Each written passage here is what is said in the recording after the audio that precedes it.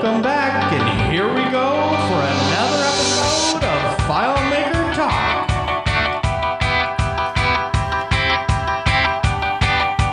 Matt, I have a question. Why am I dancing and you're just sitting? Because I can see you on Skype. And you can see me. Although you're standing and I'm not. Hey, it's all fast now. This is true. I thought you usually use a standing desk. I do use a I've been standing sitting and desk. standing. In fact, I have to stand in order to do my recordings of my videos. Oh, YouTube that's videos. good. My screen doesn't go down low enough behind me. Oh yeah, you have a green screen proper? I do. I've seen it. I do have a green screen. I don't have. I'd like to get one. It wouldn't really work in this weird Victorian house I'm in right now, but you know. All you need is a flat wall. Yeah, which there's not a lot of in here. They're very strange. Wait. Are you in a circular room right now? No, there is one actually right next to me. Is it white? No. Is there a white jacket hanging outside the door? Not inside the door? You're referencing The Shining? I don't know. What are you referencing? A white room with a straitjacket that they put you in so you can't hurt yourself. Yeah, no. You're like banging It's your not head white. against the wall. Let statement won't take variable. The house has a turret, though. It's really strange. So rooms on each floor have round, like curved windows that go up and down. Ooh, curved windows. That's hard from that era. I know, yeah. 1907. So we're going to nerd out on a couple different things in advance of other exciting things that are going to be happening on very soon upcoming podcasts. By the way, we also discovered that we recorded an episode that got lost from a year ago with Scott Love. I don't know how it never got posted, but it didn't. So we'll be releasing that one after the fact. Okay. Sorry, Scott. But yeah, you had an interesting thing to nerd on, and I had one to nerd on. Let's start. You first. So we're going to call this series sort of Matt, walk me through it. And that way, whichever the person is guiding, then the other person will follow along. So do you want to go first, or do you want me to? I just said I want you to. Matt, walk me through it. Oh, okay. All right, so you've got FileMaker in front of you, right? I do. Yes. Okay, you're gonna the current version, which is 16. Wait. 18. Oh, it doesn't matter. Make a script. Make a script. Make a I script. can do that. I go to Script Master or Script Maker or whatever it's called this way week. Old. Scripting workspace for the new and uninitiated. All right. Make a script. And make a new step. It is Show Custom Dialog. Show Custom Dialog. SCD. Gets you right there. Okay. So go ahead and put in your title. You can put in like whatever you want. Titles? This Yeah, is titles. the title. And then for the message, I'm going to put Hello World. And then just say OK.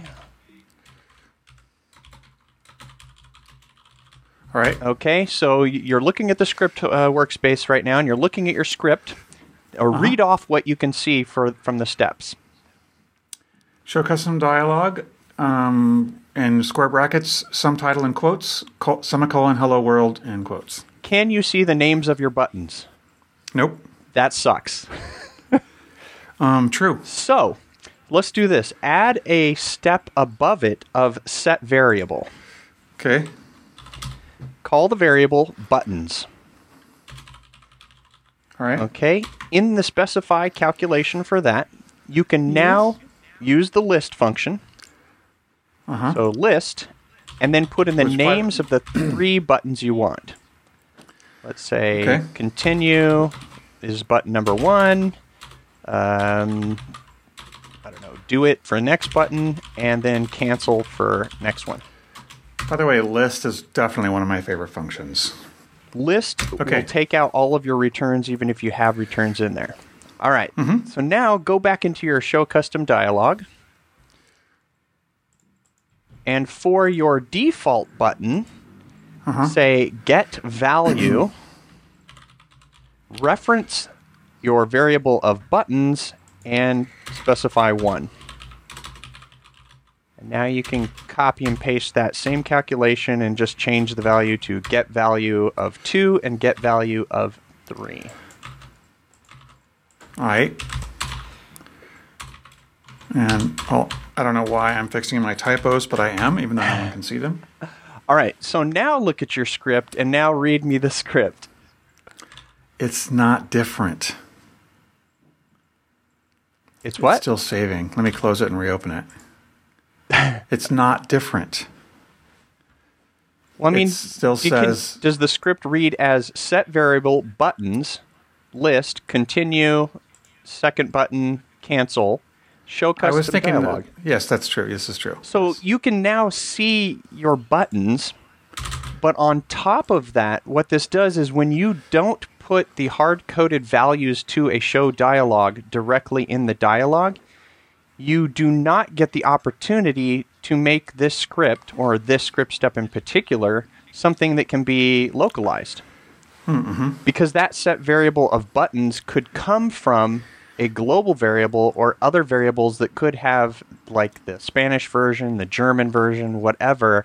Sure. Plus, they're not obscured. Yeah, you could have also made another variable just above it with the title and the button text. So that could have been a localizable variable too. Exactly. I was expecting that by using a variable in my button names, it was going to show up on my show custom dialog button. I thought that's where you're going with this whole thing, but no, this is just a cool hack that you use. Well, it's how I expose things. For every script step that doesn't have things exposed, I prefer to make it so that I can read it without having to go into it. And I wish FileMaker would fix these certain things, but the benefits that you still get from having the options of your title, your message, and the actual button names external are just too advantageous to not do it that way. When it comes to making the decision in your logic of which button did they click, you can even take it beyond that point, and because you can use FileMaker's get last message choice, and that's the best because it's numerical. It's 1, 2, or 3. But you can also do that in your code so that it becomes readable against the actual words, even if the words are in a foreign language. So you can basically say, if the word I set for button number 2 matches the word that they chose, then you can go ahead and perform that step. So it adds a little bit extra, but I like it. Yeah, I like it too. I like it. So, I mean, is there anything, like, how do you usually use show custom dialog? Just as is? Pretty much. I almost never use the title feature.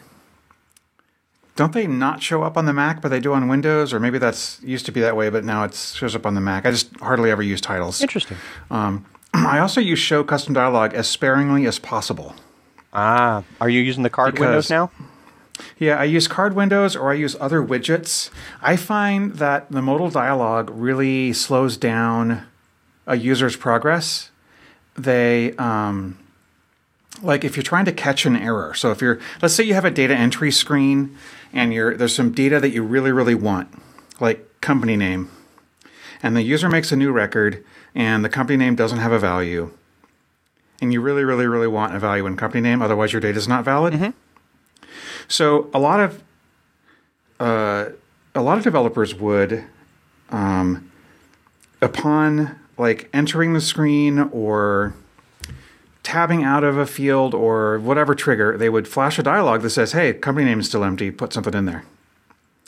I hate that. It's the modality because if you use a card window, that's still going to be modal too in regards to your UI.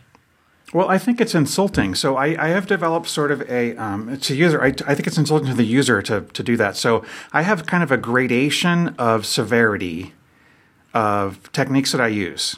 So, and kind of varies based on the application. One of them would be custom, formatting. So I would if the field is empty, I would turn it safe to yellow, which, by the way, is hex color FFFF00. I'm sorry, but that's funny. Anyway, okay, I thought it was funny. So what was the highlighting? What's the how did you get to the highlighting? So, like, if you let's say that the field is only important if it's filled out if some other fields have data. So, like, for example, you creating a customer record and you put in a credit limit and you put in an address. Actually, a better example is like on the address field, you put in the street address, but you don't put in the zip code. So this is an indication of missing elements, of missing pieces of data? Yeah. So a missing piece of data on a layout, and you're trying to bring attention to it because you don't want the user to be lazy. Or, there's something wrong with the record. The credit limit is over the invoice balance. You're trying to draw attention to something. So this is just an alternate to what you've seen others do when a piece of data is missing. They will bring up a dialog with a prompt with an input. Right. Ah, gotcha. Yeah, I mean, you could have a dialog that lets the user type the company name. It just feels jarring, and good applications just shouldn't do that. Gotcha. I think I would submit that a really good application could actually be built with no dialogues at all. You could think your way around it and pretty much never use that feature. That would be my preference. Gotcha. Now, I do use, I'll tell you, I will, if it's a larger solution, I will opt to use my own, because with card windows, you of course have full control over the layout, and you can make it look like a standard dialog or make it look however you want. That is the most advantageous. But what I have found is show custom dialog, if you're doing things on iOS, is just a little bit better. It ties into the UI, and I like to use it because card windows, drawing a new window on iOS just doesn't work for me. I mean, you can go to a separate layout, but yeah. Do you use the input fields on the dialog? Have you used those? Sometimes, very rarely. Yeah, because you can't format them. So, like, if you're looking for something like a date, you can't put a picker. If you want a number, you can't put a $sign. Oh, true. They're just kind of raw. True. Yeah, if you just need straight input, pretty much never. It's great. Although I must say, I love the fact that on the input fields, now, along with like all the insert steps, you can specify that the input goes into a variable. That's true. I like that. So you don't have to have a field, so it does make any type of raw input collection very easy. But have you seen in the Show Custom dialog? Open that dialog up on your copy of FileMaker. Uh-huh. And so I'm going to ask you a question. So let's say you've gone to the input fields, select input field 1, and specify that you want the input to go into a variable. Okay. And now go back to the General tab and tell me what the commit data is going to do in terms of the checkbox there. You're putting the data in. You want to set the data that you capture from a user into a variable. Does that button have to be checked or unchecked in order for it to go into the variable? I would guess that it wouldn't matter, that it wouldn't apply if you're using a variable. But yet it does. If you do not have commit data checked, even if you specify to capture data into a variable, it won't work. Oh God. So it's not like at all. Like even after the script finishes running and you go to the next line of code, it still doesn't commit it. No. It's just. I think it's a byproduct of how they implemented it. It's like another half-ass implementation that commit data was added after the fact, where they figured, you know what? A lot of developers are forgetting to add the commit data step when we used to set to a field. Oh well, let's add variable support now to the dialogues. Oh, but if the commit data isn't checked, it just doesn't go into the variable. I'm like. When I found that took me like a half an hour one day where it's just like, are you kidding me? I'm not committing the data to the database. I just want it to go in the variable. So a key little thing there to remember. Yeah, noted. Awful. All right, so let's. What about yours? You ready for mine? Yes. In the same script, wait, and we have to. If we're going to do this thing, you have to give me the tagline. Tagline of what?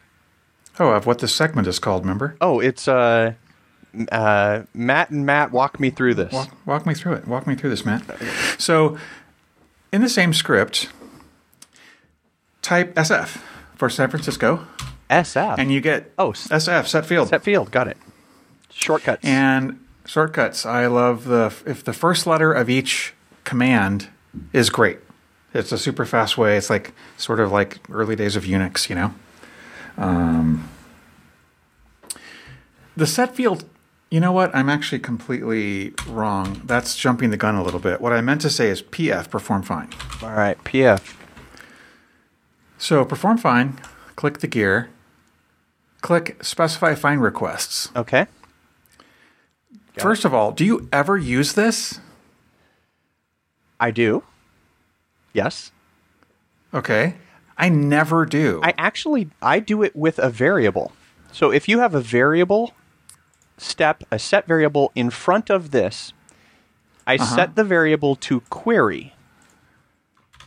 And I make that whatever I'm looking for. So I've got a set variable. It says query. I can read what I'm looking for. Let's say I'm looking for the value of 1, O-N-E. Then in perform find, in the find criteria, where I edit, I select the field that I want, and then the criteria becomes variable query. Okay. I'm trying to think of the specific example that I found that does not work if you use perform find with a specified query. I think it's for searching related data that's null or something about searching related data that works the way you expect it if you just do a regular, like if you go into the database and do the search. But if you use it in perform find, it does not work. Well, perform find is just like that show custom dialog. It obscures what the values are in that step. That's not what I'm saying, though. What I'm saying is there's functional differences of how this functions and works that are different than the way that it works in FileMaker. Right, and you've mentioned that in the past because you prefer the other method, right?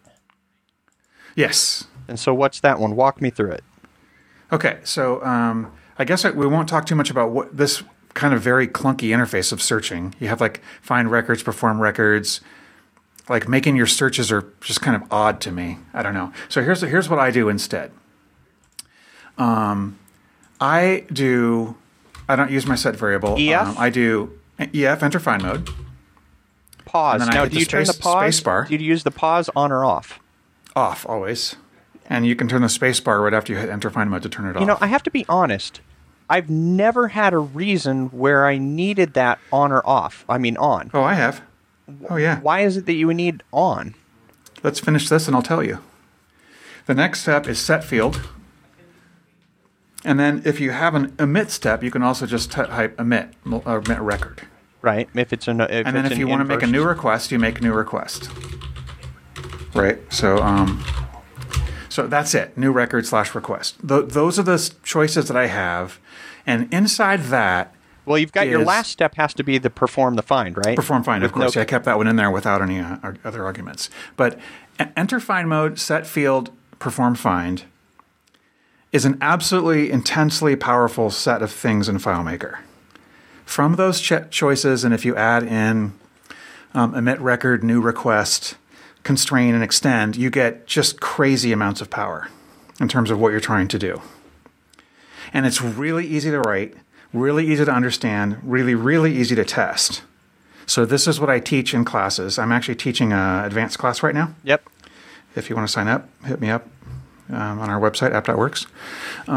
It's really fun to do classes by Zoom. It always works the way you expect, and it's just really easy to troubleshoot because when you debug the script, you can see it running a line at a time. True. And I have used both. I will say that when it's just a super simple query that I'm bringing in via a parameter, I just use that method where I capture my query into a variable and then use just the single perform find. I haven't personally had... Yeah, but you still have to specify the field, right? Yeah, I do have to specify the field. There's actually...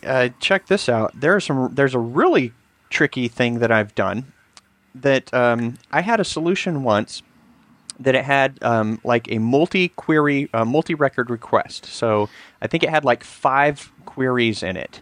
And across all of those 5 queries, one of them was an omit, and one of the records had 3 different values that had to be populated. So that would be, in essence, it would be 3 set fields, right? So you would enter into find mode, say your first request is automatically created for you. You would have 3 different set fields. You would then create another request, or do that 4 times. One of them you would set to an omit request, and then you would finally perform your find. So you have 3 positive finds and 1 negative? 4 positive. There were 5 total requests. Okay, 4 positives and a negative. Okay. It was like something super complex. I didn't like the fact that I had so many set fields. So here's what I did. I saved the 5 requests, but what I did is I made a request in each of the fields. The request, I simply put the word like blank, a literal word of blank in request 1, and because the rest of the requests were pretty much static, they were fixed values. So what I did is I used one single perform find, restore all requests, which restores all 5 requests. I knew that record number 1 had the request with 3 different values of blank. Then I used a perform find and replace, and replaced those values with the normal browse mode find and replace, you know, the one that you can search across multiple fields. Yeah. And it basically just repopulated that request with whatever data came inbound. Wait, perform find and replace works in find mode? Yes, it does. That's crazy. Yes, it does. That's pretty brilliant. I never would have thought of that. So I'm shocked by a lot of things. Like you think that on record load, it shouldn't work when you delete a record and there's no more records, right? If you delete the last record of a found set, there is no record to load. That trigger will still load after that last record is deleted. There's all kinds of stuff that you can hook into.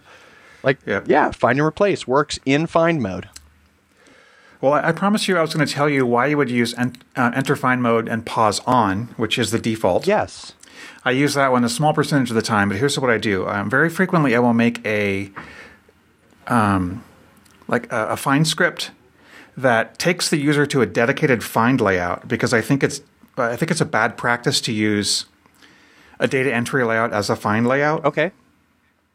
Because then it can be, first of all, nothing else in the world works that way. No other website, no other application, no other app, nothing. It's just it's a FileMaker thing. Yep, I remember that. And so users are not going to be trained for it unless they're FileMaker people. So if the user is long-term FileMaker, then I'll leave them with it.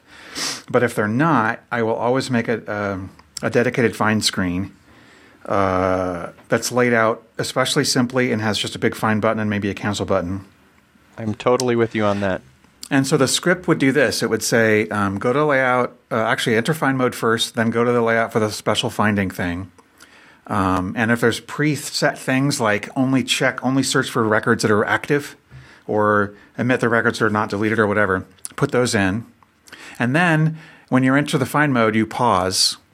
Actually, you still have to do those things. I think I misspoke there. Anyway, if you enter find mode and pause, then it allows you to do other things? It pauses the script. Yeah, it's the same as a pause script command. Ah. So it waits for the user to actually fill out things, and then if they hit enter, it continues with the script and then does the perform find. Okay. I have actually what I do that. sometimes is I use enter find mode and don't pause, and then I set field for all my defaults, and then I pause the script indefinitely. Okay, I've got the pause on, and I'm going to run this script right here and see if it stops at that my set field. Set field is currently setting to nothing, and perform my find. Okay, yeah, so it's basically just sitting here. And now if I hit the return, there we go. Then it continued the execution. Okay, cool. Yep. Yeah, there's a couple little caveats here, like if a field on that dedicated find layout, I will make all the fields not editable in browse mode. I won't put any tricky things on there like popover buttons, things I would use on my layouts all day long. It's just a really simple layout with fields on it. A date field I'll make really wide so that the user can put a range. There's a whole bunch of things you can do that make sense to do that do not make sense on a data entry layout. Oh, yeah. I mean, that would be a whole another topic. In fact, let's see if we obviously can't get feedback from our listeners, but if you want to send in feedback, go ahead. So I have a big contention with with the templates that FileMaker puts out, and it's persisted this whole notion that sticks with FileMaker that I just absolutely dislike. The templates. Can we have a whole episode railing about the templates? We can. So, because FileMaker supports I this use them for query my by training form. class. Well, since you already brought it up, you said, FileMaker does this query by form, and it's the only application that I've used that does that, and that bleeds into the thing that I really dislike. That FileMaker heavily promotes you automatically just always put the field on the layout. And I'm like, no, and extra no. There's no other software that you are immediately able to edit the content of a field. You don't do it in iOS necessarily. You have to go to the actual item if you want to edit it, or you have to click an edit button. In web software, most of the time, you have to click an edit button in order to do something. You look at it first, then you edit it. You're not immediately able to edit. Yeah, and pretty much on a list view, no editing ever. A list view is more for a selection or a choice in order to do something with that item. Right. Yeah, but the default in FileMaker, you're right, is put a field on a layout and you can edit it, search it, and, delete contents. Yeah, and it just leads to so many like potential issues that, do you remember back in the day, they had to make it such that if a user went into find mode, if they went beyond a number of requests, they had to warn the user, are you sure that you are not entering data? Because a user could get stuck by a script or accidentally going into find mode. And once you create like your 10th record, they're like, are you sure you're not just entering data here? And by that time, if you've entered 10 records already, you're screwed.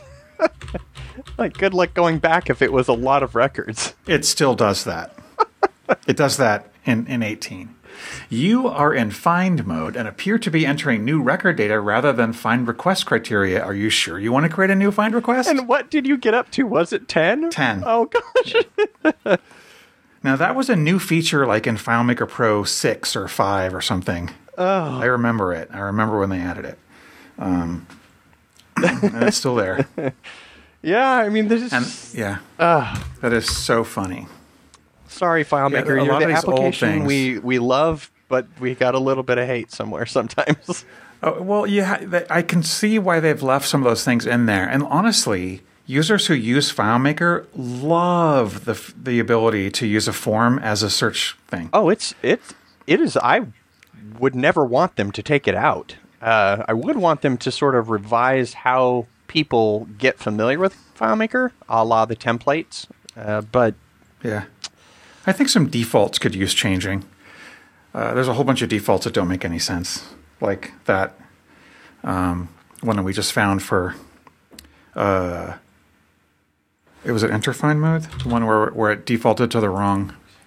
True. Yeah, enter find mode pause on. Yeah. Is the default. That doesn't make sense. Well, I know exactly what you're saying. FileMaker, I mean, this is actually good. For anybody who's new, who's just learning FileMaker, the one thing you need to understand about FileMaker is that this current software is an amalgamation of multiple decades of old stuff with new stuff. And the problem with learning it is you don't know which is the old stuff and which is the new stuff.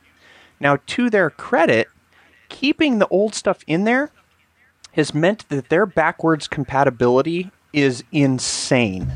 I do not know any other software that I have ever worked with. This includes Node, PHP, Python, anything. As they move things up, things become deprecated, they will break, and they will no longer work. But yet in FileMaker, we keep using the same software year after year after year unless they change the file format.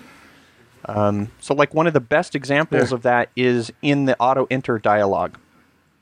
In AutoEnter, looked up value is essentially null and void, except for one little micro niche use. Otherwise, everything else was replaced with an AutoEnter calculated value, but yet it's still there for backwards compatibility.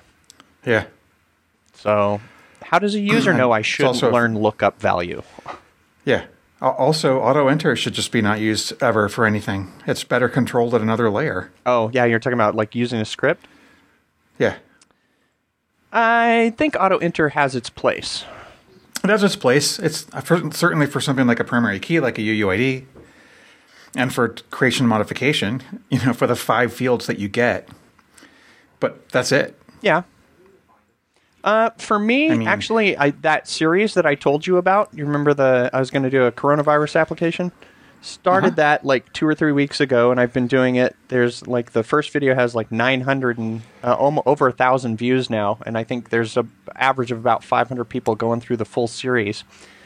Wow. I use AutoEnters heavily in what I call pre-capture tables. So in the example that I gave, you scan a driver's license with FileMaker Go. It captures that data into a capture table, and that capture table uses AutoEnters on all of the fields according to the standard and just populates the data right into those fields. Then from that point, I decide which fields out of that data I want and push those into my actual solution. So in that case, AutoEnter is just invaluable for being able to just automatically capture discrete pieces of data. But you have data in 10 places. In a field, you have code in 10 places if you have 10 fields.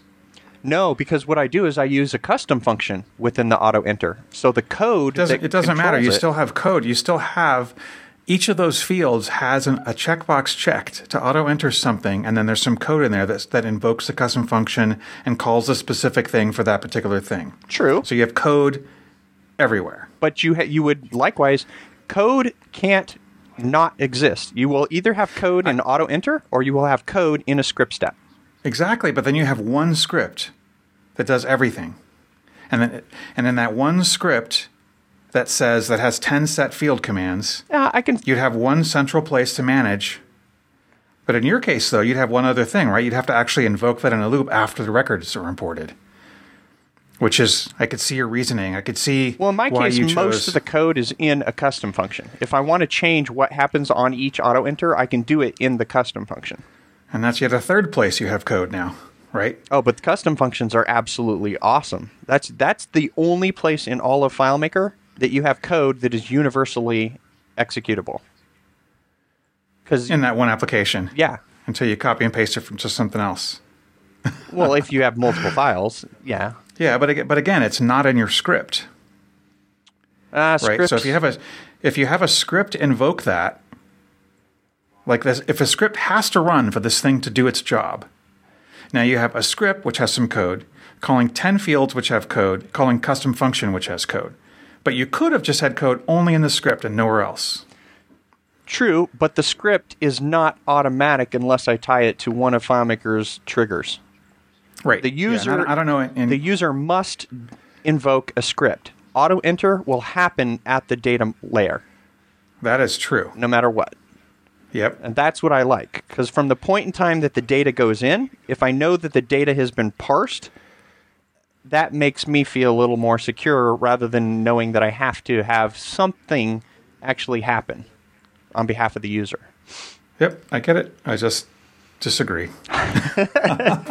But I mean, even though I prefer it that way, for sure there are times when I use AutoEnter for something like what you're talking about. And even though I generally don't use custom functions, absolutely there are times I do because they're very useful for certain things. Oh, I've heard other podcasts, and it's funny. I won't say which ones, but it's fun to listen. I think people like listening to us because we talk about our differences, but I think I am the type of developer that I wonder how many people, we should put up a poll somewhere. It's like, do you like your data viewer to be cluttered or clean? Because my data viewer will be full of hundreds of global variables. I just don't mind it because I namespace them so it's easy to find them based on sorting. But some developers, they hate having global variables in their data viewer. But I'm like, Do you mean on the current tab or the watch tab? on the current tab. Oh, yeah. So in other words, you just use global variables really heavily. Oh, yeah. Because that, Yeah. to me, that is my massive memory sandbox. I can put anything in there that I want to store. But It's true. There's a potential security problem there, though. there is. There was. minor. There was in 13. 13 had the issue. They fixed it after 13, and it's only if a hacker knows how to actually scrape memory. No. That's not what I'm talking about. If a user of the database in anything that they do can execute their own code, like if they have ability to script on one script, Oh, true. Then they could run and evaluate. they don't even have to do an evaluate. They can just do a let function and rewrite whatever contents of whatever global variables you've set. Yes, and as long as So if you have a global variable that says this user is authenticated, $$ authenticated equals 1. Yeah, well, as long If as they you can just, know by that whatever that mechanism- exists, the probabilities for me are low enough that, one, I'm not going to do it on anything security related. It's Right. usually based on, I'm showing a label, and it's a localized label, whether I'm showing Spanish or English on a layout. Fine, you want to change Yeah. the language? Go ahead, change the language. It doesn't bother me. But Yeah, I think you're totally right. The probabilities are fairly low, but the theoretical... yeah. And you can go... We're college professors. We live in the theoretical world, Matt. And you can go as paranoid as you want, because I know how to use some of the development tools that come with Xcode, but I don't know how to use something to actually scrape memory and then go through and decompile that from hex or whatever it's stored and actually find the name of a variable. I know there are people who can do it, but it's so small and they're not using FileMaker that it doesn't concern me to the extent that if it's something that's dealing with the UI, if it's a switch that determines whether a script is going to run this versus that, I say good luck to them and find it.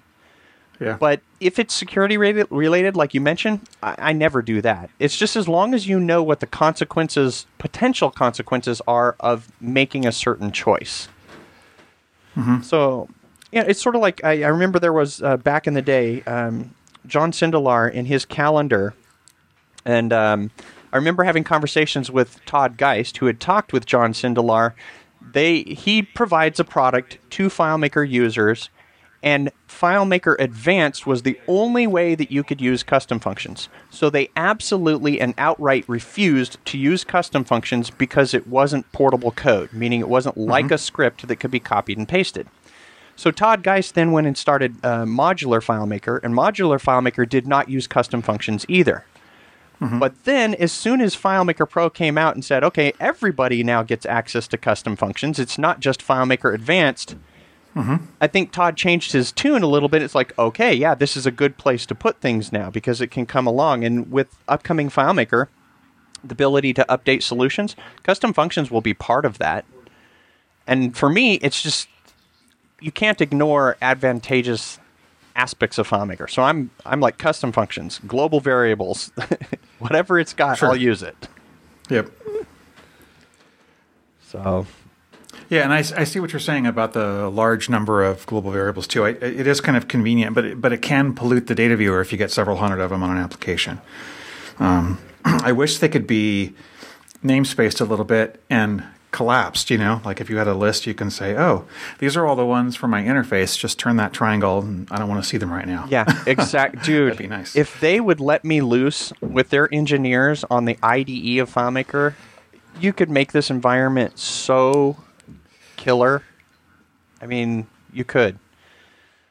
But as we saw at DevCon, which probably won't be happening this year, I would guess, but they revealed that they're heading in a potential direction of, whatever the FileMaker Next is. They showed it at DevCon and they put it on YouTube. Yeah. I don't know where they're going to go. I'm hoping that they'll put some of their R&D towards the next generation version of FileMaker, and if that's browser-based in JavaScript and Node. But I'm hoping that they'll keep some of their money and keep developing this environment.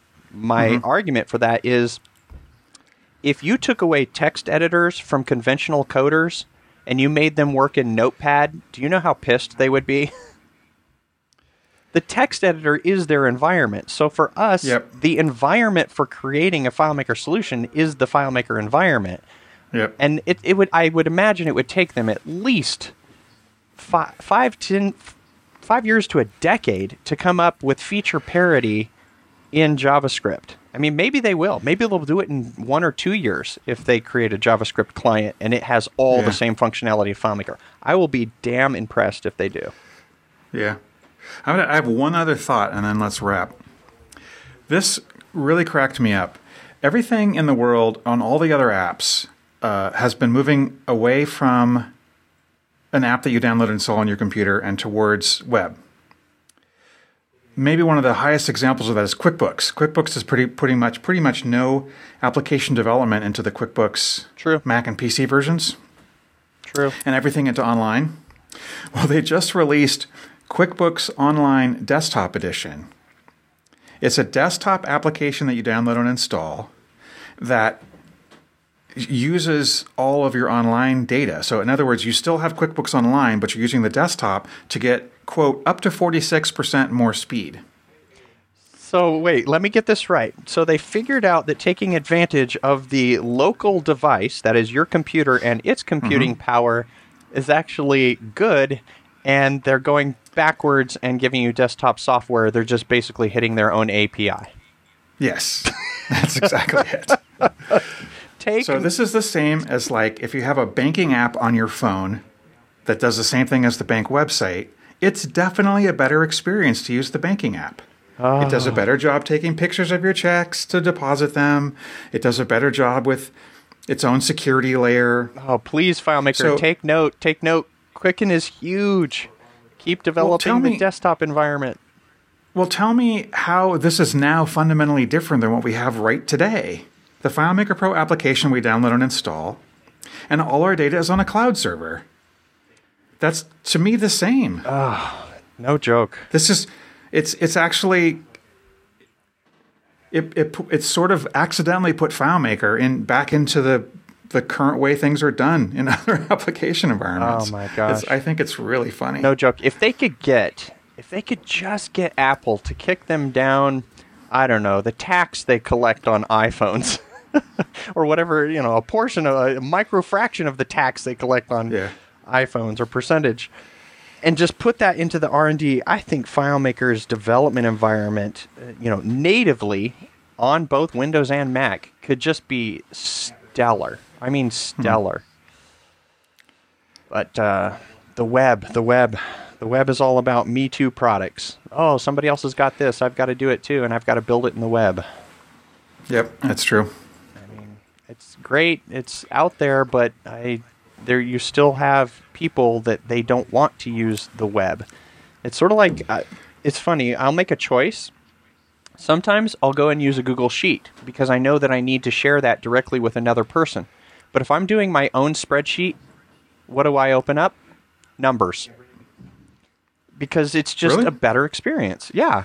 I open up Numbers and I'll work right in that because even though the browser is a window sitting there looking at me just like the Numbers window would if I opened software, I'm like, I just feel more empowered with local software. I don't know. Maybe it's me. Probably me. No, I don't think so. I mean, on your phone, how often do you use a web browser versus an app for some given function? I don't. If I'm going to read Reddit, I use the Reddit app. Right. But there's a site. Twitter, there's a site. Facebook, there's a site. Instagram, there's a site. Why? But in every single one of those cases, you use the app. Yeah. Why? And that sort of leapfrogged what we were doing on the desktop. Because on my desktop, I have a lot of tabs open on my browser always. Because I don't have a desktop app for my bank. I don't have a desktop app for QuickBooks until now. What other tabs do I have open?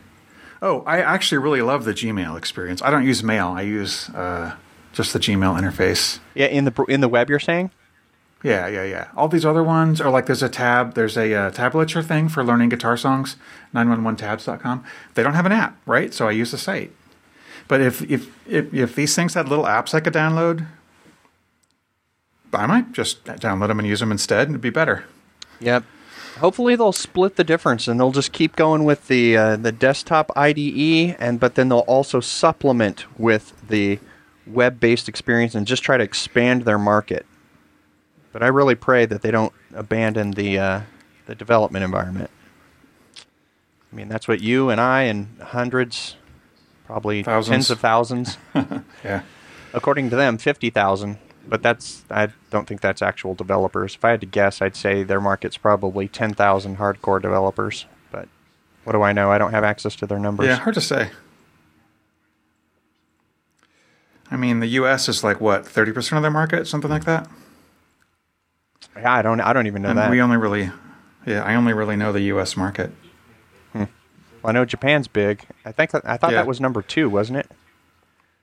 Yeah, I think so. Which means per capita far and away bigger. And yeah, I think like New Zealand, Australia, really big. Europe, not as big. And I think not very big in Asia, South America, and Africa, probably. Maybe someday we'll be able to get somebody on here and say, hey, Brad, Freitag, how big is FileMaker? Yeah. Give us some details. Don't show us circles and bubbles about how you've maintained year-over-year growth. Just tell us, we're doing great, and here's where we're doing great.